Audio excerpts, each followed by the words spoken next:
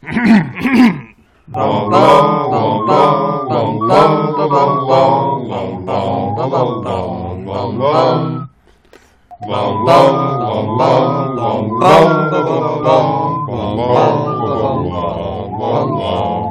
back to our podcast within a podcast, pottering around the hairy brown suit and checked yellow and orange tie of Mangum Reeds.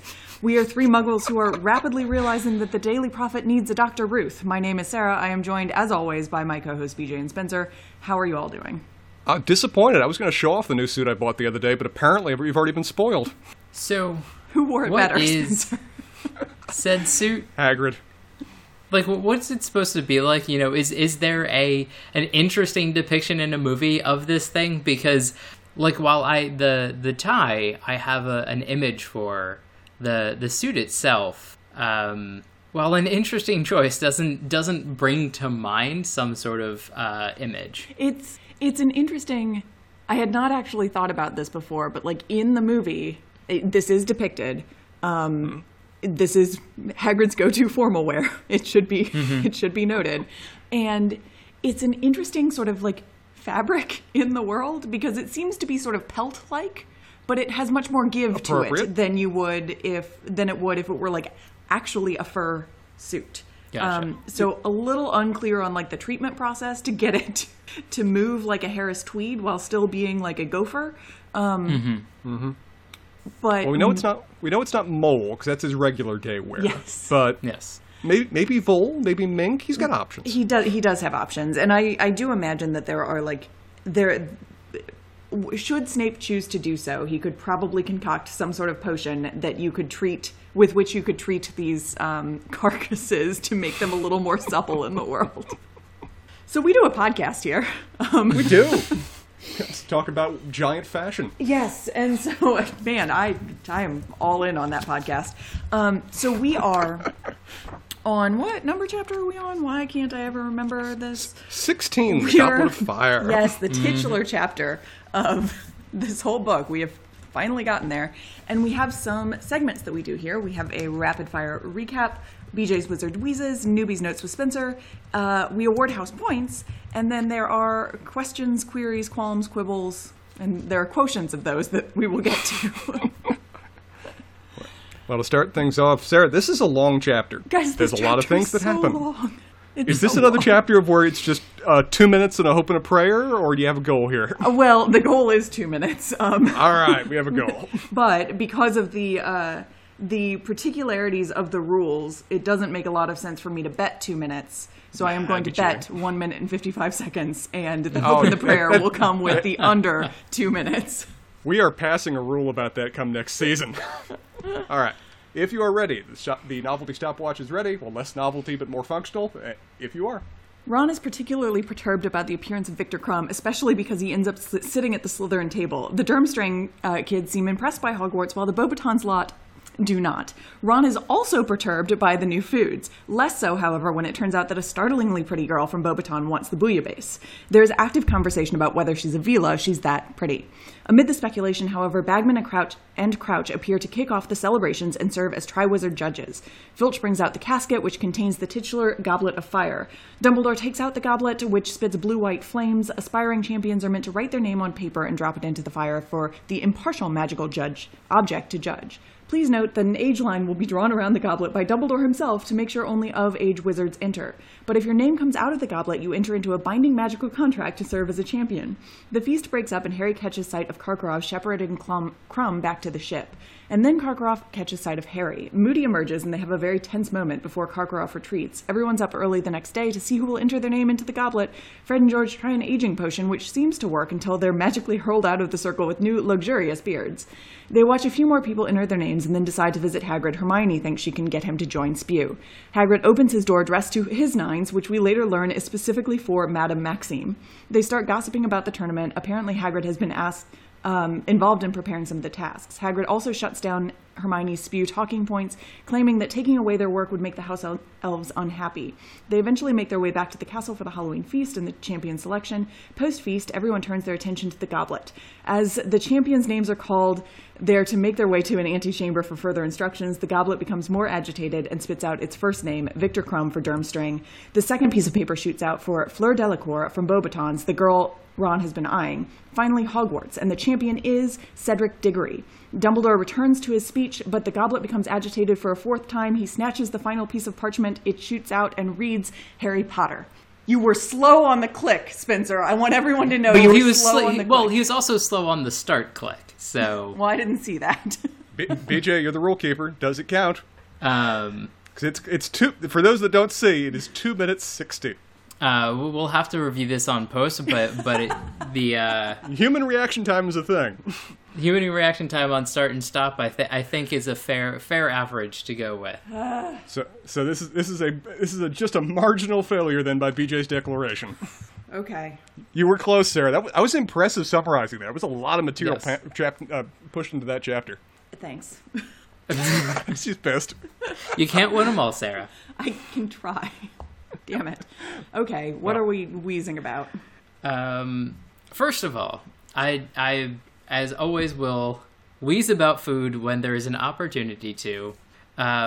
It was frustratingly jarring to me for this feast to have a first course that has steak and kidney pie and bouillabaisse, and then the second course is just dessert. And the only dessert described is basically wobbly milk, and not very wobbly milk. And I don't know if this is just a British thing where it's just like, we're just gonna like talk about a coursed meal because people in France do, but we're gonna do fuck all with it because we hate you all, or what? And also just the fascination of, I don't know who it is. Maybe it's J.K. Rowling, but like there are all these magical weird foods, but as soon as bouillabaisse is on the table, everybody's just like, "Oh God, what is this super weird thing?" Well, Hermione, I had this on vacation. It's actually an interesting thing from that far off land, France. The foreign country, the strange exotic world. Yes, that well-known other, the Frenchman. Well, this is the British talking. If there's ever going to be an other, it's going to be the French. So yeah, that was just I don't know what's going on here. I like J.K. Rowling's like interactions with food, I think is weird. I don't like, I think she probably is the perfect person for those Soylent like meals in a bottle. and like has no actual interest in anything other than calories to continue writing and tweets that she probably shouldn't put out. She seems to be interested in candy, which, to be fair, would fuel both of those things pretty well. Yeah. Anyway, another thing about the feast, which I thought was very weird, is that like they're judging the table settings, like from both the Beauxbatons and the Durmstrang, and they're just like, I feel like in the movie they could just be like pocketing some of these gold plates. Like I don't really know what's going on, and it's hilariously weird. But at the end of the feast, the golden plates have been wiped clean, and Dumbledore now can stand up. And I just sort of imagine people polishing it with like the corners of their robes, because like none of this is sensical. Like I guess you'd have house elves do the cleaning eventually. Like you'd clear plates, but like wiping the plates off is just like somebody clearly understands that plates need to be cleaned before like something happens, but doesn't actually functionally understand how that happens in real life. Mm-hmm. And so just, I don't get it. It's hilarious. This is definitely like an alien describing like the eating habits of humans rather than like somebody who's sat down at dinner and then cleaned up after themselves. Well, because what would have had to have happened for this to even make any sense in the kind of prescribed rules of how things happen at Hogwarts is that the dirty plates must have been like sort of spirited away down to the kitchens for the house elves to actually deal with. But then did they simultaneously spirit up clean plates so that they just have clean plates sitting in front of them? I have no idea. It's nonsensical. And the other thing is, like, clearly you can use magic to clean stuff functionally, as evidenced by Molly Weasley. And so to use house elves is a really funny, like, it's a make-work thing. And maybe they are just happier doing that, because, like, all of the things that they do essentially have to be a make-work thing, because a reasonably powerful witch or wizard can just do it with a little bit of magic. So they can't be arsed. The age line is a hilarious thing of magic to exist, and is, I'm going to argue, maybe one of the most powerful spells that we'll ever see. Okay. It is perfectly exclusionary and, like, can't be magically tricked. Mm-hmm. At least that we see so far. Mm-hmm. And the precision of it, too, down to the month. Right. And so, you know, you could, down to the day even, presumably. Mm-hmm. So, presumably, with this spell, you could do two. You could do, like, narrow it down to, like, a person, basically. You know, if you do it right. Mm-hmm. And maybe that's how Dumbledore protects the school. Like, you know, he just has an age line that everybody above 18 can't enter, like, unless they're, like, special dispensations. The number of things that you could do with this are impressive, but also you could prevent people from doing dumb things. Like, you just put it around a bar. That is fair, yeah. This is the classic example of an incredibly powerful, incredibly useful spell in the wizarding world that has only one purpose: to confront mischief. Because mischief is the only thing that happens other than the day-to-day norm. Right, and I'm almost positive we will never see this spell ever again. I was just about to say, this is the one and only time we see the age line employed. Yep, it's going to be particular to the Goblet of Fire, particular to Dumbledore, and never again. Mm-hmm. I would have loved if in the last book, you know, Voldemort himself is just marching down to murder Harry, and suddenly he gets thrown back and there's a giant ZZ Top beard on him or something. Though, like, I have loads of things that are follow-up questions, because there's no way that anybody else casting this spell gives people white beards. Oh, that's 100% a Dumbledore thing. Yes. Right, exactly. So the question is, like, I would like to think that spells become specific to the people that use them. Mm-hmm. And so then, like, what other fallout are you going to have from other spells from other people? Again, sort of a frustration that we have, like, this interest. It's like all of the interesting magic only happens once, never happens again, and is only specifically relevant to a single plot in a single chapter. Yeah, but the number of times we'll see Wingardium Leviosa. Legion. Yes. And also whatever Yeet is. Expelliarmus is really, is the real... Yeah, the real workhorse. Mm-hmm. I have something that I don't know whether it's better to put in Quibbles, Newbie's Notes, or here, but I'm just going to do it here because...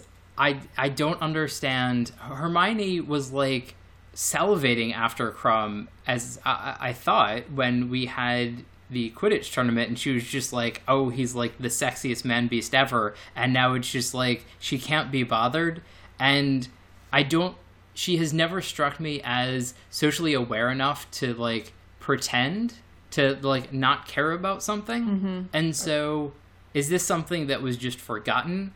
Or is there something else going on? My third note for Newbie's Notes, Hermione is in a mood this chapter. Hermione just spends the entire front half of this chapter just spitting fire and pissed at everybody. Yeah, because she's real mad at the Beauxbatons people. Just, like, on principle. She's just nonstop. Oh, why did you come here? Didn't you know it would be cold? It's not that cold. Yes. Like, all those things. And it's just like, well, she's not pretty. She's not that pretty. Like, really, guys, like, this is not... So, I guess this is more of a quibble, but I'm going to put it here because the quibbles are much more questions. Mm-hmm. So there's a bad trope about male authors writing women poorly, especially in fantasy. Mm-hmm. Sure. I'm going to put forth that that might be an issue in this series. Yeah, I actually think that Rowling is, and that's a really, really good point. Rowling is much better at writing, like, male characters than female characters, just across the board. Like, all the female characters have no depth, and, like, I think this could, like, we could have some Hermione chapters, and this could have been one of them, where there's more than just her spewing her nonsense. Yeah. And that's all we get. Yep. I think that is a 100% fair point. I think that there is probably, I don't know, I guess we could ask, and I would have had to have read more of like Rowling's adult fiction. I read the first book she put out, and like it was pretty good, but I wasn't actually looking for this, so I can't comment on it. But I do want, my first question is like, is some of that coming from the fact that, well, we are in a third person narrator, like we are closely following Harry, who is just like maybe not as someone we're following around in the world, someone who is himself super cued in on how other people are thinking and feeling in the world. Or it's possible that she's actually just an author stand-in. And so Rowling like having the either. dumb jock being like the narrator and, makes it more complicated. But I guess I would say like I know more about Malfoy, Crabbe, and Goyle than I do about Cho Chang or Angela Johnson, the girls in Divination. That I feel like should at least Crabbe and Goyle, like Goyle, should have semi-equal time to some of these other girls. Yeah, no, I think that's fair. We don't really get a like complicated female figure until the next book, and even she is like it relies on tropes in ways that I agree with you though, Sarah. It seems to be an issue primarily of just perspective, that he's a young boy that is mostly hanging around other boys or his limited friend group, and he doesn't really venture that far outside of it. Like when he refers to that other, when the book refers to that other girl as like a third year and never gives her a name, I almost just picture Harry just not knowing who that is. Sure, but we also have professors that are not taking up similar amounts of time for no particular reason, and we know more about Snape than we do about McGonagall. We know more about... That one's fair, though, because Snape and Harry have a personal relationship and connection. That's true, Sure. but I still feel like I probably have more of a sense of like what's going on with like Flitwick than I do McGonagall. That's fair. So, that, but like to be fair, Hermione has not been an emotionally complicated character since the first book, before they were all friends, and she was described as like actually being hurt by something that Ron said. But it seems like as soon as they became friends, like she lost all of her emotional complexity. But like that was a real moment from Hermione, I think. Closest she's had really in the last 3 books is now, honestly, her with a cause. This is the most characterization and motivation we've seen out of her in a long time. Yeah, because she's like living a life outside of Harry and Ron, which could have been interesting with the Time Turner, but like in the last book, but that was also kind of glossed over. No, the fact that she was like literally living twice as long and doing all of these other things outside of it. No, that was just homework. Like, well, also, and we have a specific need in a plot point for Harry, and so this will be a through point for one of the characters whose only use is, oh, Harry needs to go back for 3 hours. Let's figure this out. And the only effects that Hermione seemed to have been suffering from this, like, what I would imagine is like a both dramatic and traumatic experience of like continually going back and forth in time, is that she's tired. Yeah, it's one of those things where the butterfly effect, a far inferior work compared to this, at least it went into the ramifications of nonstop repeated time travel. But no, that's not what we're talking about here. So the rare fair point, BJ. Fine. We both conceded to a BJ point. Inform the presses. Passes the House and Senate, gets approved by the president begrudgingly. Signed into law. Yep, no, I'm done, Spencer. Go for it. Okay. Of all the things that, stress my belief, push me to the brink, the thing I have the hardest time accepting here is at the start of this chapter that Ron doesn't know that Crumb goes to school. Like, no. That's just dumb. No. Ron would know that. Ron would know that his birthday, he would know where he went to school, he'd know everything about him. Plus, they'd be marketing that. If he's a child prodigy that's going to school while also being in the national team, that'd be part of all of the press releases. I think the only people that seem to do any marketing are Fred and George for their tricks. Like, no one else actually advertises. It was just, what was it, the World Cup? The Bertie Bott's Every Flavor beans and the some sort of cleaning solution. Quick Clean? It's a cleaning product. Yeah. So that is not a thing in the real world. They'd be advertising that all the shit. It'd be the first thing that'd be mentioned in every interview. it would have come up, Ron would know, but whatever. I'm curious as to what houses our other schools immediately cozy up to. Because, Durmstrang, we've already had hints that they're a bit Slytherin in terms of their overall school mindset, so that's in keeping. But Beauxbatons, we haven't really know much about them yet. So the fact that they almost immediately go to the Ravenclaw table is interesting. I feel like that may give us a bit of a hint into their style of teaching, their style of schooling. For how much interaction J.K. Rowling wanted to write. Wow. Maybe that's a little bit mean, but it's also kind of interesting that this seems like the entire school shows up, and I had a question it about may that, not be that, but it's insane to me that they're not a lot larger and a lot more maybe split up into houses in a similar way, or they just decided that this wasn't a good way to go. I mean, I guess it's very British versus non-British schooling, but it seems surprisingly minimal in terms of the number of students and because Harry says at one point there's only 20 new people in the room.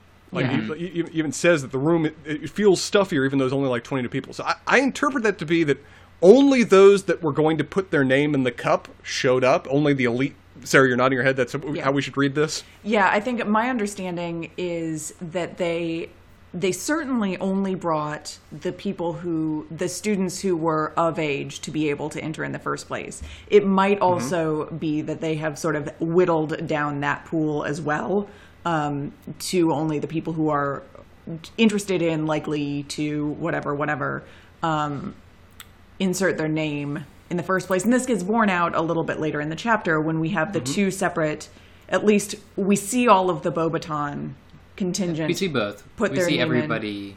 Yeah. I couldn't remember if we saw it or name. if somebody just said the Durmstrang crew has already been here and everybody put their name in, whatever it was. Yeah, we have heard and confirmed that both schools, every single one of their members put things in, which put kind of Hogwarts in an awkward position if they're like, hey, every one of them is in this. Is someone of us going to put our name in, please? Yeah, and also we have to put these restrictions up only for our own students because they've already been selected, which is also a very interesting thing for something that's presumably a large event that they're keeping it under wraps in the UK, but nowhere else. Yeah, because everywhere else they've selected, and so presumably it's not they're aware. I guess nobody has pen pals. Didn't Percy have one once? Feather friends? What is it? It almost factors into a stereotype the British have about themselves. Where in a lot of their literature, they always write as if every other nation is better organized than they are. They're always just kind of a disorganized, kind of vague functioning, while every other nation has their shit together. Which also bears out in this chapter a little bit. Oh, just a bit. As said, Hermione spends at least the first 2/3 of this chapter just in a real piss of a mood. She is just spitting fire constantly. It caught me off guard, because usually Hermione's almost, I wouldn't call her necessarily the most socially aware, but she's at least occasionally less likely to stick her foot in her mouth compared to some of her peers, but she's directly going after people throughout a lot of the initial part of this chapter. It says something about my sense of humor that when Hermione identified what they're eating as bouillabaisse, and Ron said, "Bless you," I laughed out loud. For some reason, I found that really amusing. It's also a word that I only know as a result of Gordon Ramsay. Let's see here. The Vila Girl. That's interesting. Because Sarah, you've told us before that Vila and other non-human creatures don't attend school. Well, I think we had Ron's questions just about Vila and we didn't know. But horny enough that he thinks she's a Vila. Well, it doesn't seem like he's alone. She's either that hot, or there is some element of magical effect going on here. Because everybody else in the room was being their eyes drawn too. So, I mean, this is, I guess, a little bit of a spoiler, but it doesn't really matter. She's half Vila. Oh, that's a thing? Mm-hmm. Okay. Which nobody else knew either. I think she's half or a quarter. It might have been her grandmother who was a Vila. She has Vila blood. Yeah. Okay. But the just bizarre assumption that Ron seems to make actually bears out in the world. Well, it's interesting, too, because this is further proof that Harry seems at least vaguely immune to the Vila's charms. We'd seen that before at, the World Cup, that he was one of the few people that after his initial exposure seemingly was able to just kind of shrug it off. This is another moment of where the rest of the boys in the room are enraptured, and Harry just here's the food. I mean, Harry's just self-absorbed enough that things like that and the what is it? Cruciatus curse? Yes, Cruciatus curse. He's just like, This doesn't make sense. I'm too... Is this factoring into your theory that Harry can't love anybody more than himself, and so certain effects don't work on him? There's that, but also I think this is much more fitting in the Harry's the one that's writing this as a memoir, and so there's no way he's going to make himself look bad. I'm with you. Another thing I found very interesting: Moody and Karakov. Two of them were staring daggers at each other. I mean, like, Karakov purposely was at the door to the purpose of... Moody was purposely at the door for the purpose of staring daggers at Karakov. Particularly when... I'm pronouncing it right? Karkaroff? Karkaroff, yeah. Karkaroff. Particularly when Karkaroff started to seemingly be very much fascinated with Harry for a second. So, Moody, we know, has a list of people that he would love to murder. That list is getting longer the longer we know Moody. And I think we have another addition to it of somebody who may have had a prior series of run-ins or maybe plausible deniability when it comes to the idea of being a dark wizard, which, given what we've heard about Durmstrang before, would not come as too much of a surprise. Why on God's green earth would Fred and George think for even the slightest damn second that Dumbledore hadn't proofed them from getting into the Goblet of Fire? It's really just for them. I mean, it's just like... there were other people. That's right. There were a few other people. I think Lee Jordan was also maybe involved too. But it's one of those things of where, guys, you're impish. But Dumbledore was impish like 3 generations before you were. This man has lived and died that shit for just years upon years. Of course, he's got a plan for you. However, just in terms of like the usefulness of that spell, the instant ZZ Topbeard, that would have a marketing advantage too. You could sell that kind of particular effect as well. Also, I feel like Fred and George might be logging that away for a future, for a future toffee. Write that down. Also, in terms of hair, I very much right now sympathize with Hagrid's hair and his desperate failed efforts in terms of getting it tied back into a ponytail. Maybe it'll pull that off for certain courtroom hearings, but beyond that, it just kind of fluffifies. I mean, we can send you some axle grease if it'll help your cause. I am using various equivalents to mixed effect. You reminded me talking about the group of boys. Ron was hilariously obsessed about where everybody was going to sleep. Yeah, especially when he was following the Vila girl around, which was creepy. It's like he followed her home to see where she was sleeping. It's like, Ron, I know you're like 14 and don't know better yet, but dude, learn from this, please. That would be a good use for the age spell. Also, if Hagrid is excited for the final test, for the first test, dear God, what does that mean? That's not good. The man's only excited about beasts that will kill you. Are there beasts that will kill you in the first test? I mean, I have a feeling it's going to be a test that you might get screwed a little bit in. I have no idea what you're saying. The blast-ended Scroots that we already saw? Oh, has he been breeding them for that purpose? No. It'd be something bigger and more impressive than that. They're not using aggressive insects as the first test, but I'm betting it's something animal-related that will murder you, because that's the only thing that ever gets Hagrid out of bed in the morning. Dobby is one hell of a repeated, ignored example. It's like, everyone just says, the house elves, they love it. You would leave them abandoned in the world. And then someone mentions Dobby, and everybody just goes, He's super weird. There are weird people in every race, and he's just weird. He is your only data point. You can't write it off. Also, Hagrid and Maxine, aww. He got dressed to hit on a big giant lady. He likes the big giant lady. It seems like a trope that we've seen elsewhere. He likes big women. And also, according to you, McGonagall. I think Hagrid likes anything that walks, but thinks he has chances with some select few. Also, can I just say how... this is the weirdest statement. I felt such house pride when the Hogwarts hero is a Hufflepuff.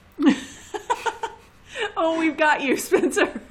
Yeah, Hufflepuff power here. All right, man. Spencer's very excited to root for Cedric Diggory. He's going to have his scarf on, his little badger hat. It's going to be great. Damn straight I am. Been reading those chapters in exactly that way. I know. I was so excited for you that knowing that the Hogwarts champion was going to be a Hufflepuff. Except... Well, on that note, of course Harry has to come in and spoil my fun. And what am I supposed to make of that? I mean, I figured Harry would get in somehow. Yes, you did mention that in a previous pod, yes. Yes. Given these books, given how Harry has to be front and center for everything, sure. but as a fourth name that comes out when he didn't put his own name in, there's a conspiracy at work here, and I'm curious who's doing it and why. Harry Potter and the Harry Potter, Harry Potter, Harry Potter. Sure. The only person I know is doing a conspiracy involving Harry is Voldemort. Because we saw at the beginning that Harry in some way factors into his evil plan. But how could he get in? How could he get agent? And why would he care? What is the point of getting Harry's name in and why? And who did it? I mean, it's a question I'm going to have here in a second, so we'll get to it there, but I'm just left to a certain degree baffled not only why this happened, but what is its purpose. Dumbledore does as Dumbledore does. I mean, like, he is somebody that has complete control over all of these things and could have magicked a piece of paper that he pulled out of the Goblet of Fire because that's the thing that he decided needed to be done to protect Harry Potter from doing something stupider or similar. It's possible. He certainly looked surprised at the end. It looked like he was caught off guard, but I'm sure that man is a trained actor. So who could say? Or he set a plan into motion like a day ago and has absolutely no memory of it. Took me a second to understand that. Okay. Sarah, who won, who lost this chapter? Oh, boy. Before we get there, I just wanted to say, BJ, I'm so delighted to have you back on the train where you don't know what's going on and what's going to happen. This is great for me. So just to put a pin in that for myself, that's awfully nice. But I think winners and losers of this chapter, I think that by the time we get to the end of the chapter, I don't think it's like spoiling things to say that Harry being chosen as a champion is not great for him. But we actually don't really get that in this chapter. Sure. We might assign him loser of the chapter next chapter, TBD, I suppose. But with that kind of caveat, we have spent a lot of time discussing just how mad Hermione was throughout this chapter. Yep. And also the put down that she got from Hagrid. Yeah, I was going to bring that up. Like this complete undercutting of this thing that she has really thrown herself into that in every other situation would have gotten her a lot of praise. Mm-hmm.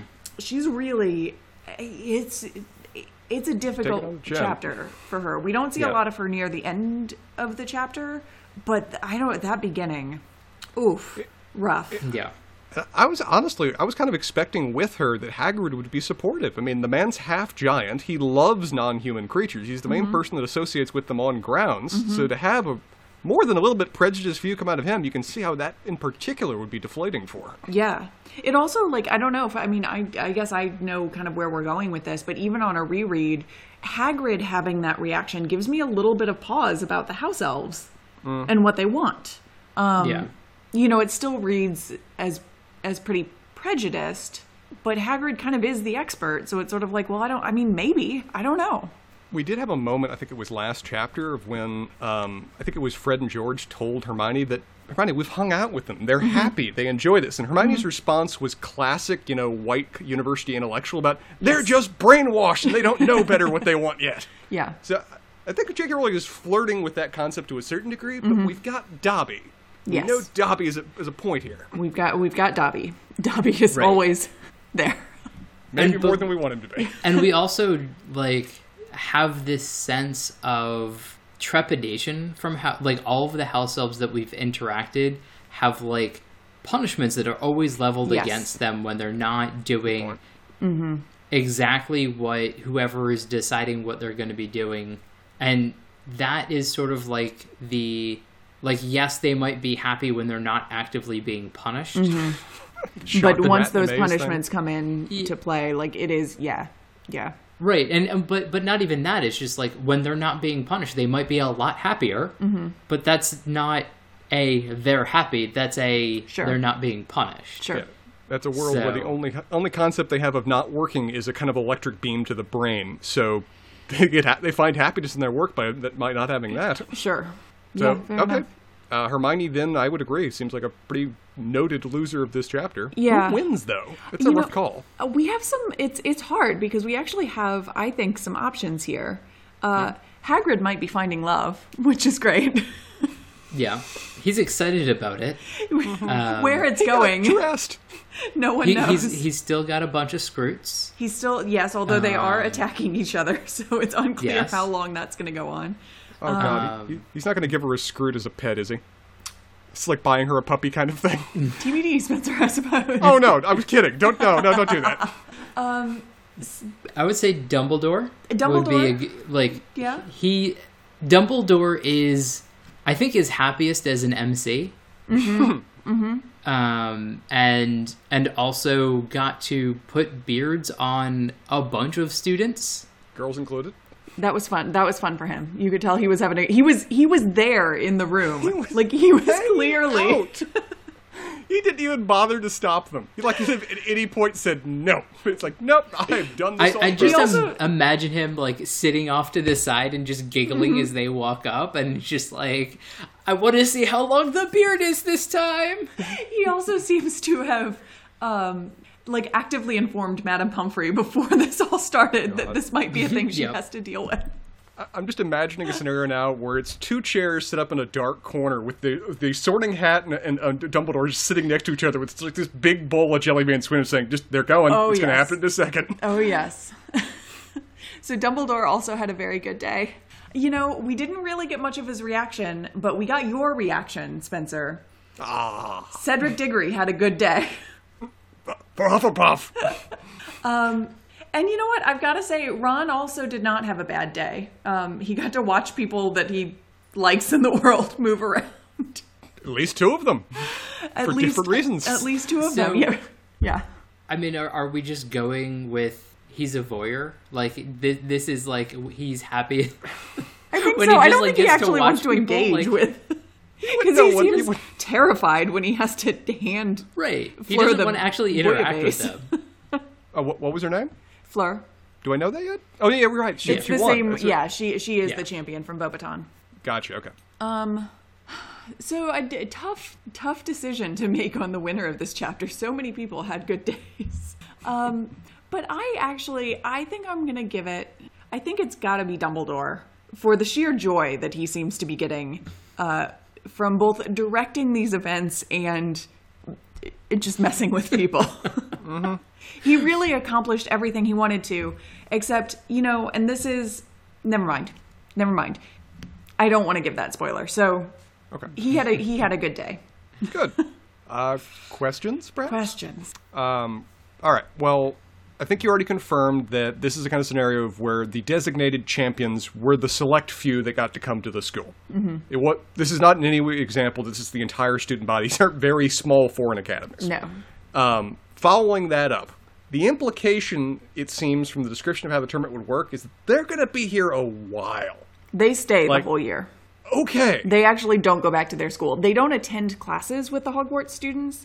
It seems like Karkaroff and Madame Maxime are doing like independent studies or something with them on the boat and in the carriage. Man, that's but they Dumbledore just would stay. never on the list of things that Dumbledore would never volunteer to do. That's high. You want me to teach you? You want to teach 20 students all their classes for a year? No. McGonagall or Snape, though? They would do it. Yeah. Snape would 100% do it. Oh yeah, and he'd be delighted in being irritated the entire time. You'd particularly be irritated if there were some non-Slytherin students that got named as champions. Sure. Okay. BJ, question from you. Do all of the trappings associated with Dumbledore are those Dumbledore specific, or did they appear before and like afterwards, or do we just not have enough, or is it too spoilery and not have enough information to really go with it? Because What trappings, I guess, is my question. so, like the Goblet of Fire, the Sorting Hat, sort of all of those things. I mean, the Sorting Hat have to have occurred before him, That's Gryffindor's hat, isn't it? that, and will occur in the future, presumably. But there sort of seem to be a lot of things that like he conducts that might happen or might not, and like how much of that is the head of the school does it, how much isn't. Is it just something else? And And like, also, do some of these things hold true in other schools? Yeah, no, I think that's a fair question. As far as I know, I mean, you're right about the Sorting Hat. That is sort of steadfast in the Hogwarts school experience. The Goblet of Fire, as far as we know, that's a kind of independent magical object. It might be rotated around between the governments of the countries or regions, or however they are being, whatever the equivalent of the Ministry of Magic is. Because it does seem like Bagman and Crouch are the ones who are kind of responsible for bringing the Triwizard Tournament as well as the Goblet of Fire too. But that's not like a Hogwarts artifact. And as far as I know, it doesn't like live at the individual schools as it goes around. Although this gets a little hinky because the Triwizard Tournament had been suspended for so long before this event. But I think that actually is like held by the government, not the school itself. And so that continues around. As far as I know, it's always been the Goblet of Fire that chose the champions.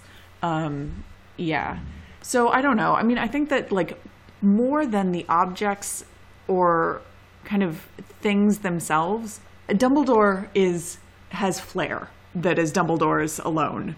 That does make things like a little different at Hogwarts. Although I think that like more actually in the movies maybe than in the books.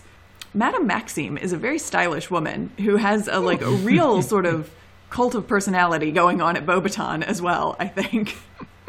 She is deeply cool, and I'm very into her in the world. I think that she is actually more Dumbledore's ilk than Karkaroff is. It seems like the two of them know each other. Based on what was blanking already on what the pet name she called him was. Dumbledore. Dumbledore. Yes, I think they're friends. Okay.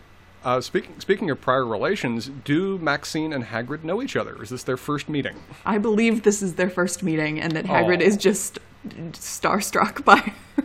And possibly by the horses that she brought. He likes the big lady. Well, I think that's enough for me, and Sarah, I think you need to be headed out anyway. So, anything else to discuss, or do we have Chapter 17? We have Chapter 17. The 4 champions. Yes, this is a much shorter chapter. The 4 champions. What is our image before for Indeed. Harry with a long shadow with apparently a mark in the middle of the shadow too, unless it's just an error in my book. I think it might be a printing error, but it is almost reminiscent of his scar appering in his shadow. Middle of his chest, yeah. Oh, no, I don't have that. Yeah, okay. That's just a printing error. Just a yearbook. I would have dwelled on that for hours.